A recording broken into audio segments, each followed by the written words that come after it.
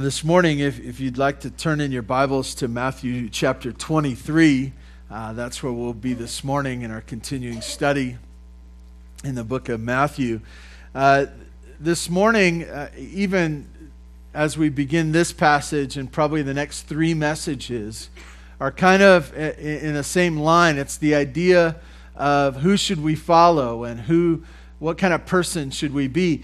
I know this has happened a million times. It's happened to our kids, and I saw it happen a couple of weeks ago with one of the young moms in the fellowship hall. You know, the fellowship hall is kind of chaotic in a good way on Sunday morning, and there's a lot of people milling around. And this one particular toddler type was wandering around, kind of wandering in the area of his mom, and I was speaking with his mom. But I was watching this little one, and he wandered away, and he grabbed another lady's dress. You really only can get away with this when you're a toddler, by the way. You know, if you do this in the fellowship hall, we're gonna have some problems. But and he grabbed her, and she was very polite. She kind of looked down, and she put her hand on him, and he looked up, and he was terrified. He's like, "Who is this lady? This is not my mom." And to which he went like this, and I said, "I think," and they made connection, and they grabbed the right leg, and once again. I think most of the time we don't see ourselves as toddlers, but we are. Most of the time we think of ourselves as competent adults, and we're not. And we think that we are not followers, and we are. And this morning, what we're talking about, a very important subject, it's the idea of what is the identification of the person we are following. And even more so than just who are we following, but are we as people Are we the type of person that somebody else should follow? You may this morning go, "Oh, he's talking about leadership," and I am talking about leadership. And this particular passage really has a lot to do with me, what kind of person I am. And you may say, "Well, I'm not a leader. I'm not a leader type. I kind of vanilla, and I kind of quiet. Nobody follows me." And I want to tell you that's not true. That's not true. If you are a boss of any sort, if there are people that answer to you, you're a leader. If you are a dad, whether you like it or not, whether you want to be or not, you are a leader. If you are a husband, you say, "Well, I didn't really sign up for this." Oh, yes, you did. Oh, yes, you did. You are a leader.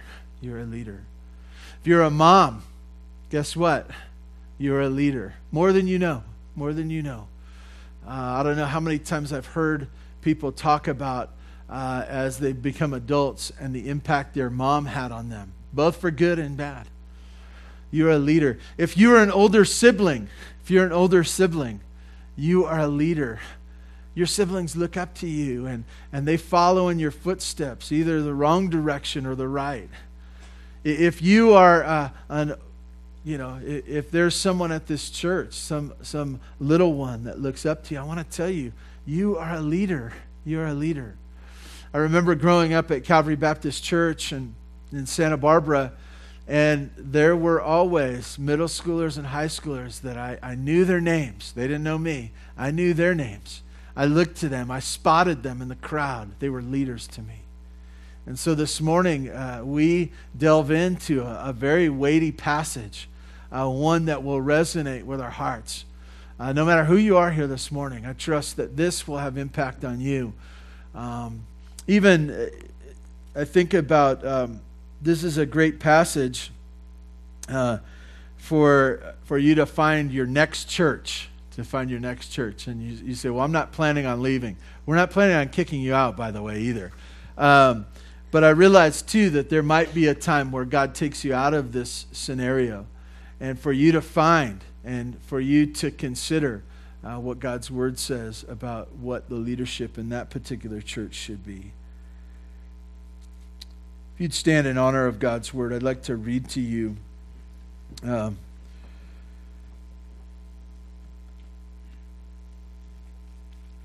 starting in chapter 23, God's Word says this. When Jesus said to the crowds and to his disciples, he said this, the scribes and the Pharisees sit on Moses' seat. So do and observe whatever they tell you, but not the works they do. For they preach, but do not practice. They tie up heavy burdens, hard to bear, and lay them on people's shoulders, but they themselves are not willing to move them with their fingers. They do all their deeds to be seen by others, for they make their phylacteries broad and their fringes long. And they love the place of honor at feasts and the best seats in the synagogues, and the greetings in the marketplace, and being called rabbi by others. But you are not to be called rabbi, for you have one teacher. You are all brothers. And call no man father on earth, for you have one Father who is in heaven. Neither be called instructors, for you have one instructor, the Christ. Then he says this in verse 11. The greatest among you shall be your servant, and whoever exalts himself will be humbled, and whoever humbles himself will be exalted. God, we ask your blessing on your word. We ask that you would do your work in us, that you would fine-tune our hearts to chase after you and not for the things of this world. That you would draw us back to the place where you want us to be, that you would cause our hearts to be repulsed by the things that are repulsive to you. God, thank you for your church. We pray this in Jesus' name. Amen. You may be seated.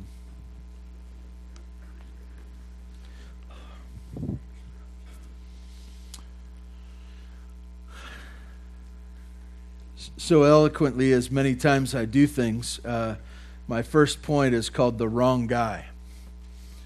The wrong guy, and that's verses 1 through 7.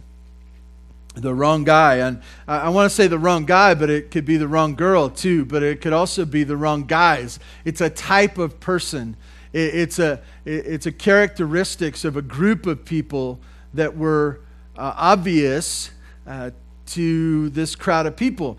And you want to see this in context of the last few chapters. He's been with crowds, he's been with his disciples, but he's also been attacked by the religious leaders. They've come and they've put him on the spot. Now it seems as though those religious leaders are gone, and now he turns to the crowd, but he's talking to the crowd in such a way about the Pharisees, the religious leaders of the day.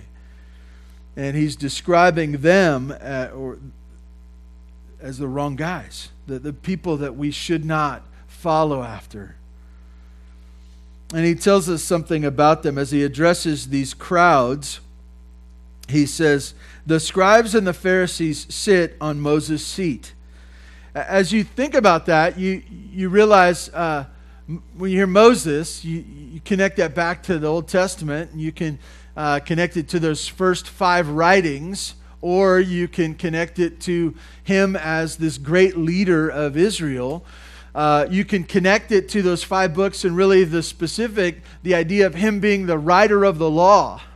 And so when they would talk about the writings of Moses, they would look back to him as the originator, the one that God used to write the law.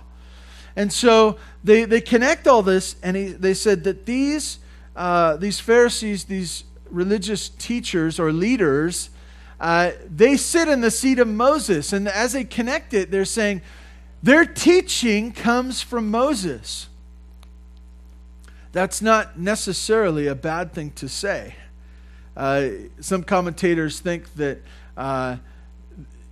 Jesus was almost mocking them for saying, oh, they sit on the seat of Moses. Or maybe he was just identifying them, that they were the ones that taught what Moses said. And you get this picture that it is connected, that these religious teachers weren't teaching their own message, but the important message that started in the time of Moses.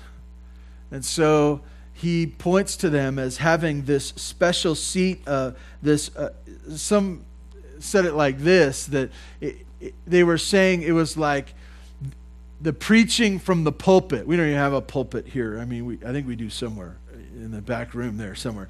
It wasn't big enough, so we needed something, Anyways, sometimes we say that from the pulpit. And what we're saying is from the front. And what we're saying is the church's message. The church's message. And so as we look at this particular passage, Jesus sets out at the beginning that they are teaching the message of Moses, which is the message of God. And what does he think about this message? Well, I love the way Jesus said it. He said, they sit on Moses' seat, so do and observe whatever they tell you.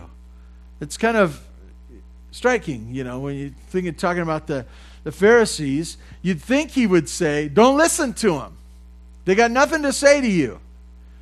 But he didn't say that. He said, as they are connected to Moses' seed, as they are the teachings of what God has wanted you to know through generations, as they share with you what Moses said, do what they say. It's good. And as we look at this morning, this might be helpful for you. You should listen. You should listen to the message of anyone who goes back to the Scriptures. There's this beautiful picture of that the Scripture is always right, no matter even the messenger itself can't mess it up. And as we understand what God has said, listen and obey. He connects the authority of this message to Moses and the inspiration of God. And so as the Pharisees taught that, they were to observe whatever they told them. But then he goes into really two sections, one of inconsistencies and one of showtime. He says, don't follow inconsistencies. Don't follow inconsistencies. And then he lists them there. He begins on a list, and he says, but not the works that they do. And then he says at the end of verse 3, for they preach but do not practice. You heard that before? Practice what you preach? Jesus said it.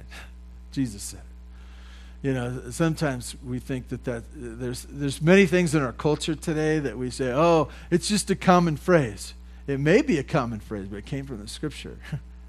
And practice what you preach. And he was saying they don't practice what they preach. Boy, being the preacher on a Sunday like today is a little rough. And this is a tight-knit community. Many of you know me. Many of you have been, we've had fellowship together. You know the names of my kids. Sometimes your kids go to school with my kids, and others of you have watched my kids grow up and watched them bite people in the nursery and so on and so forth. Some of your kids have bit my kids too. I just want to tell you that. So we're all common here this morning, right? So as we look at this, we hear this phrase, they do not, for they preach, but they do not practice. And Jesus brings something to the forefront that should always be to the forefront for us. That this message that we proclaim, this message that we share, is not meant to be an educational experience. Or I should say it this way, it is not meant to be just an educational experience. That as we know more about the message that we proclaim, it gets implemented and fill out in our lives. The Pharisees had a message that they proclaimed, but they did not practice the very message that they proclaimed. And so, as we read that in verse 3, for they preach but do not practice.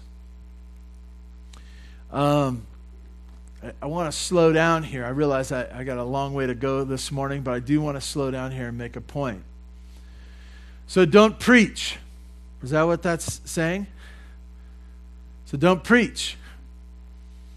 Some of you, that's your method. Your life's a mess. And so you say, I'm just not going to say anything. I'm not going to have a message. To the people I lead, I'm not going to share the message that I didn't make up, but that came from Moses, that was from God. I'm not going to say anything. How can I say anything? How can I say anything at all? Because my life's a mess. Well, be careful. Be careful. He still called us. It wasn't that you don't preach, but that your preaching and your practice come together. And really, some have said it this way, and I love it. It's the idea you preach to yourself first. You have this message, a lot of us are good at talking and sharing what other people should be doing, but that message, that first message between you and the Lord is to yourself. What God wants to rearrange in your own heart that we would have preaching with practice. And my title today was the idea that a life that preaches, a life that preaches. It's that the practice of our life is sharing the message, and so the words and the practice come together. He describes further what this looks like for the Pharisees, for these religious teachers. He says in verse 4, he says, they tie up heavy burdens, hard to bear, and lay them on people's shoulders, but they themselves are not willing to move them with their finger. This picture he puts before them is the idea of packing out a horse or some kind of animal, some beast of burden, if you will. And he puts the load and he just throws it on the back. He throws it on the back, not concerning himself with whether it's too heavy, whether it's packed properly, whether it's balanced enough, whether it's tied on enough. He just throws it on the back and says, I don't care, it's not my problem. It's just what needs to be done. As I was thinking about this, I get this picture that of leaders, and specifically of leaders in spiritual things. You know what? It'd be so easy for us this morning to talk about the presidential election, right? It'd be so easy. Let's talk about taxes and making America great again and whatever we could talk about. But I want to tell you, this isn't about nations. This isn't about taxes and benefits and whatever else. This is about the Lord's work. It's about His people. It's about the leadership within His church. And for us to think in terms like this, that this is the kind of thing that is going to change the world. And you say, oh no, the world's going to be, it's not going to be changed. And I want to tell you, what needs to be changed is us. We need to be changed. And so that's why this is so critical. If you think about, as I was considering my own preaching this morning, not just this morning, but in the years that God's allowed me to be a preacher, I had to ask the question, am I a preacher that puts heavy burdens on people? That I slam them to the ground and say, hey, just deal with it. Just deal with it. It's your problem now. The message of Scripture, the total teaching, is the idea of truth and grace. This idea that the truth is shared, but it's also shared in a gracious tone and a way that we love one another. It's a way that's not crushing. You look at this, and the the Pharisees, these religious teachers, their method, the way they did things, is just crush people. Just crush them. Don't help them. Don't encourage them. Just throw it on their back and let them fall to the ground. They put burdens on them that were heavy and too hard to carry. I pictured this morning as I was studying and thinking through how to... it's like if you took a fifth wheel and hooked it up to a Ford Ranger. Can you get that picture? It's not going to work very well. It's going to ruin the truck, right? And that's the picture of the Pharisees. They didn't care. They didn't care. And so they just threw this on the backs of their people, not concerned to the encouragement of their own souls. It's interesting, in the same book, the book of Matthew, chapter 11, verse 30. Maybe some of you were already thinking, connecting the dots in this passage, but as Jesus was condemning and saying, these Pharisees, you're doing it all wrong. You're doing it all wrong. And I want to tell you, he's not talking to the Pharisees. He's talking to the crowds. He's saying, it's all wrong what they're doing. Jesus in chapter 11, he says this, "For my yoke is easy and my burden is light." I want to tell you, if the gospel is crushing to you and not encouraging, you haven't gotten a good message of who Jesus is. You've heard it wrong, or it's been spoken of wrong. Jesus said, to walk with me, my yoke is easy, my burden is light. It's not the difficult way. The difficult way is the way you've been going, the way you've been living. And so as we look to God's Word, the first thing we see is it's a warning passage to the crowd. Don't follow inconsistency. Don't follow inconsistency. If you see people preaching one thing and practicing another, don't follow. And I believe that as he's sharing this with the crowd, he's saying this to them as well. In your life, don't be that person. Don't be that person. If I can stop for a moment and just say this. Husbands, fathers, you say, my wife doesn't want to follow me. My kids don't listen to me. Maybe you're doing it wrong. Maybe it's the way you're leading. Maybe it's this rules and preaching and all these things, but on the other side of things, you don't practice. You don't practice. This isn't your life. They're looking at the two, and they're two different things. I want to tell you, it's hard to follow.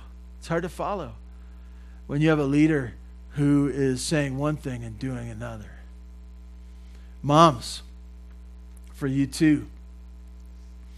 What a great example you can be to your kids. You can show them the way. You say, follow me. Just do what I do. But sometimes you have all these ideas and thoughts that you want your kids. You hope for better. And so you're constantly calling them to a higher standard. You're constantly doing this. And you forget who you were at that age. You forget your own struggles even today. And you never talk about those with your kids. Why? Oh, I don't want them to know. I want to tell you, they see it. Practicing and preaching. That they might come together. And that we would not be the ones of heavy burdens laying it on them. And it says it interesting that they wouldn't help by even lifting a finger. Lifting a finger. What a great... subtly he puts in there, what is the great principle of leadership? Let's do it together. Let's do it together. Can I give you a little hand? Can I give you just enough to get you by? Let me lift that finger. Let me give you a hand. Let me come alongside you. You know what? If the ones that are supposed to be following you are struggling, spend more time with them. You know, some of us glory in this idea of teaching to swim by throwing in the deep end. And there's that one person, yeah, that's the way I did it, and it taught me to be tough and all these other things. Yeah, it also taught you to be resentful, and it also taught you to model that to the people you're with today, and it's not good. It's not good. It's not Jesus' method. As we look at this, he says, don't follow inconsistency. And then he goes on really to another section of problems, and he says, don't follow showtime. Showtime. He talks about them on the deeds side of things. And then in verse 5, it shifts, and he says, they do all their deeds to be seen by others. To be seen by others, to put on a show. To be seen by others. For they make their phylacteries broad and their fringes long. For they love the place of honor at feasts and the best seats in the synagogue and greetings in the marketplace and being called rabbi by others. This idea of phylacteries, if you look to the Old Testament, you'll see in Exodus chapter 13, there's a couple other passages that speak of this as well. It was a little box that had little scriptures in there, and they were taking literally what Jesus wanted them to think through. In Exodus chapter 13, verse 9, it says this, and it shall be to you as a sign on your hand and as a memorial between your eyes, that the law of your Lord may be in your mouth. For with a strong hand the Lord has brought you out of Egypt. They were to remember. They were to remember. And what were they to remember? The Scriptures. And so there was this idea that to keep it at the forefront. And so they built these little boxes that they would be able to strap to their heads. And it wasn't necessarily good nor bad, but it was the idea that it was something that would be a reminder of God's faithfulness of bringing them out of Egypt, and that they needed to know what God had said. And so it was this thing. And so some had smaller ones, but others had larger ones. And it was the idea that they would use these in morning prayers, and it would be like the idea that they were still wearing them and going out, and you say, did you see? I don't know if you happen to see, but my box is a lot bigger than anybody else's because I need more Scripture. You know I've been praying, right? I've been praying. I forgot to take it off. Sorry you had to see me this way. It was the idea that this was somehow bringing attention to their own spirituality. It's the idea of having, maybe you got the big old Catholic Bible and you bring it to church and you're coming like this. I love the Scripture. Got my wheelbarrow here, I'm bringing it in. And then you take it out to the restaurant afterwards. Just been to church. I went to church, not like you heathen around here who are just eating and such.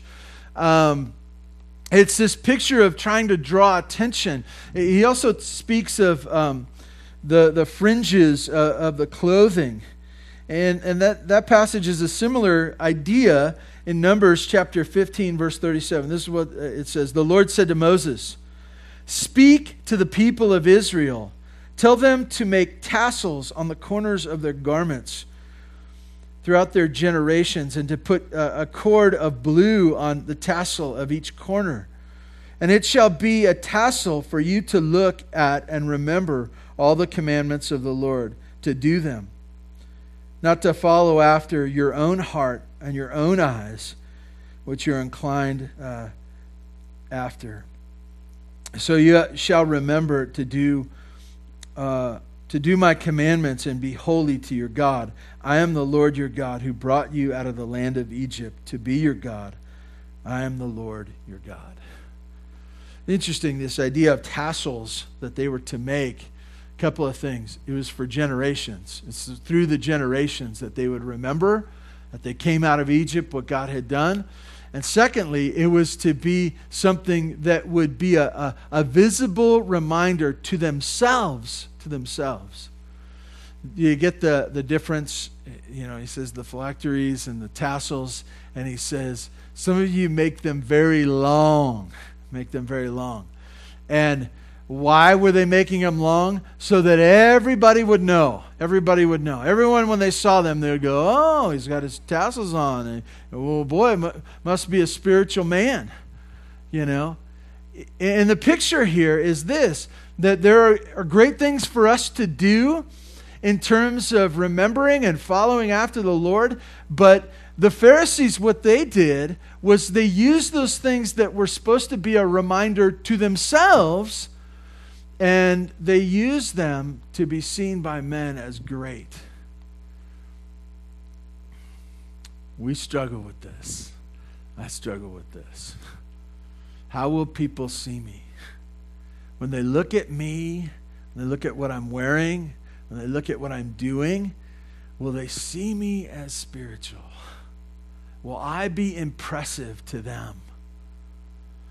This was the motive for these religious leaders, is how does this make me look? As we look at this passage, we realize that he lists some other things as well. He talks about this idea of the phylacteries and the fringes long. And then he says in verse 6, he says, and they love the place of honor at feasts. They love the place of honor. Where's the most important? Is it up a little bit? Do they get to go first at the church potlucks and stuff like that? I really want to be at that place of honor. And they loved it. They loved it. That's my seat over there. It's the important seat.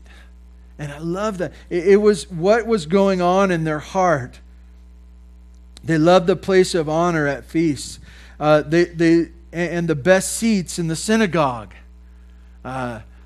Whenever I think of the best seats here at Bear Valley Church, they're the back row. They're the back row. They always fill up quick, and or charge more for those or something like that. No, in this place, it wasn't that the preference. It was the idea of the best seats. It was like that point. It was, I always deserve to be front of the line. I'm always the ones because of my spirituality, because of what God has done in me and some of the place. He goes on from talking about seats and honor in verse 7, where, and greetings in the marketplace. Oh, there's the important person, Let's stop and let's talk to them because they're important. I know them because of their popularity. As he speaks of their popularity, is this whole idea that they love that greeting in the marketplace and being called rabbi by others. It's a title. It's a title. You love it when they call you rabbi because that separates you from being just a common person. Now, I got to go quickly here. He piggybacks. Those are the showtime. And I don't need to tell you this, but I just want to highlight it. God doesn't want us to be showy about what we are in the Lord. If you find yourself loving titles, if you find yourself loving or thinking, what will people think about me if I do this? You need to stop and check yourself. It is not for you to show how great you are. In any place of service here, if it's working on the property here and I did this, or if it's teaching a Sunday school class, I did this, or if it's an elder, I'm an elder. If you say that too often, check yourself. If you say, well, I've been a part of this ministry or that ministry, and we put on this event, and it was great, and we are a part of this. And do you know how many kids we had in Sunday school this week? Do you know how many kids we had in the youth group? If you find yourself concerning yourself with that, check yourself. This isn't the place. In fact, that looks more like what the Pharisees were doing than it is what Jesus wants for us. He places for us. As we look at this passage, you need to see this. There's one worthy Christ. If you look at, skipping down to verse 8, he says, and it's very peculiar. It's kind of hard for us to get through, but it says this, but you are not to be called rabbi. You have one teacher, and you are all brothers. The idea that all brothers is the idea that we're common to one another. None of you respect your brothers or sisters. You just consider yourself siblings.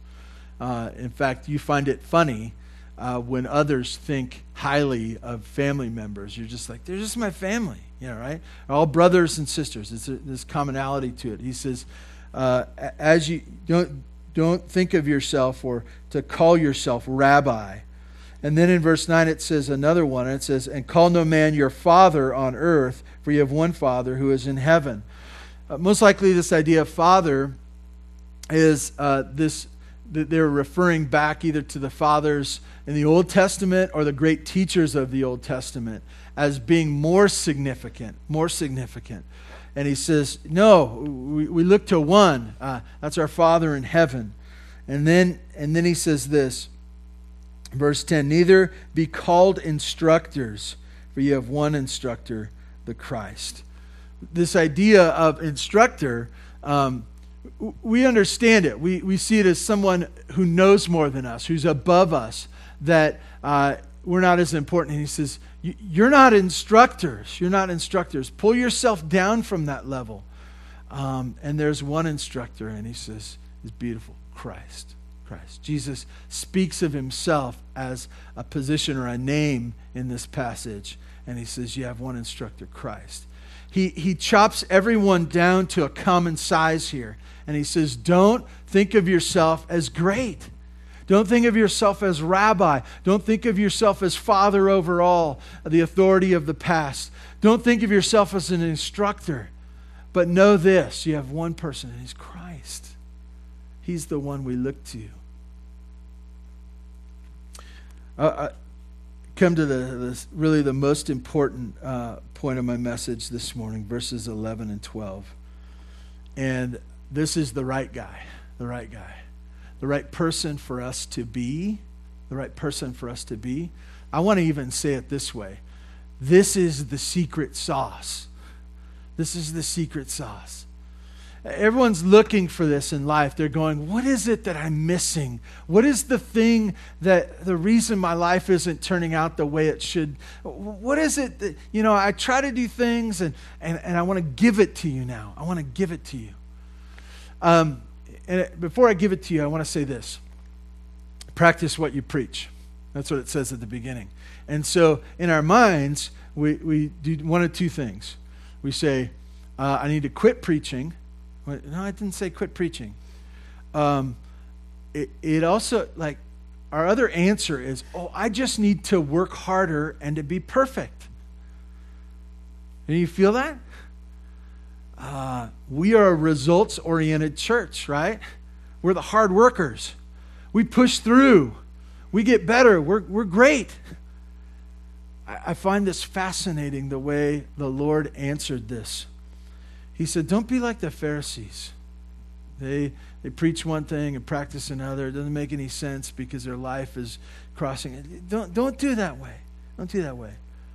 But he says this. This is how he ties this together. He gives us the answer. He says this, the greatest among you shall be your servant. You say, how is that the secret sauce?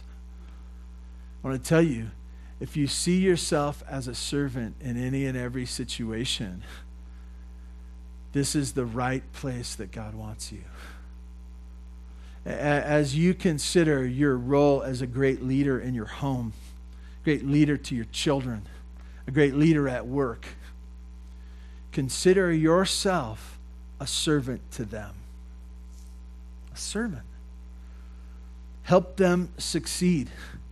Help them do their job. Encourage them. This is the role that he says, see yourself as a servant. And then he tells this great principle. It's found everywhere. Everywhere. In the scripture. It's the issue of humility.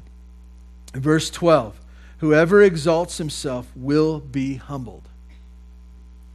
If you find yourself to be great, like the Pharisees, if you find yourself to be awesome, better than everybody else, guess what? It says to you and to me, it says to me that, this has been like I said, a difficult passage to work through, and the next two aren't looking so good either. Okay? He says this, whoever exalts himself, if Kevin exalts himself, he will be humbled. Will be humbled. If you think you're great, if you think you're better, and this is all in the realm of spirituality, but everywhere, really, right? If you think you're great, you will be humbled. You will be humbled. But he also says this, whoever humbles himself will be exalted. As you think about your life right now, as you think about your week and what's going on, I just want to tell you, the humble place is for you. The humble place is for me. To ask the question, how can I take the humble spot? How can I take the quiet position? It's the difference of trumpeting your greatness or quietly letting it fall by the wayside. I don't have my 3 points this morning that I usually do, but I just want to say this.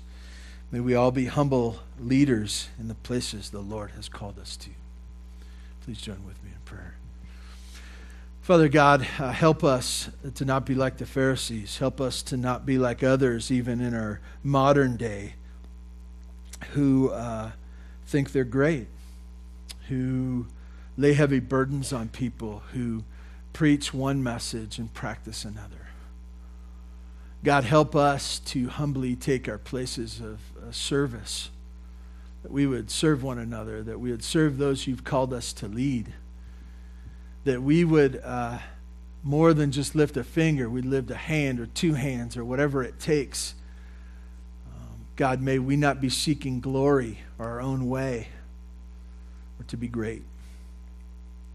And God, grant us a spirit of humility here at Bear Valley Church, and may it begin with me. Continue to teach me and all of us here as we seek to be in the spot you want us to be, that humble place. Thank you for this time. In Jesus' name.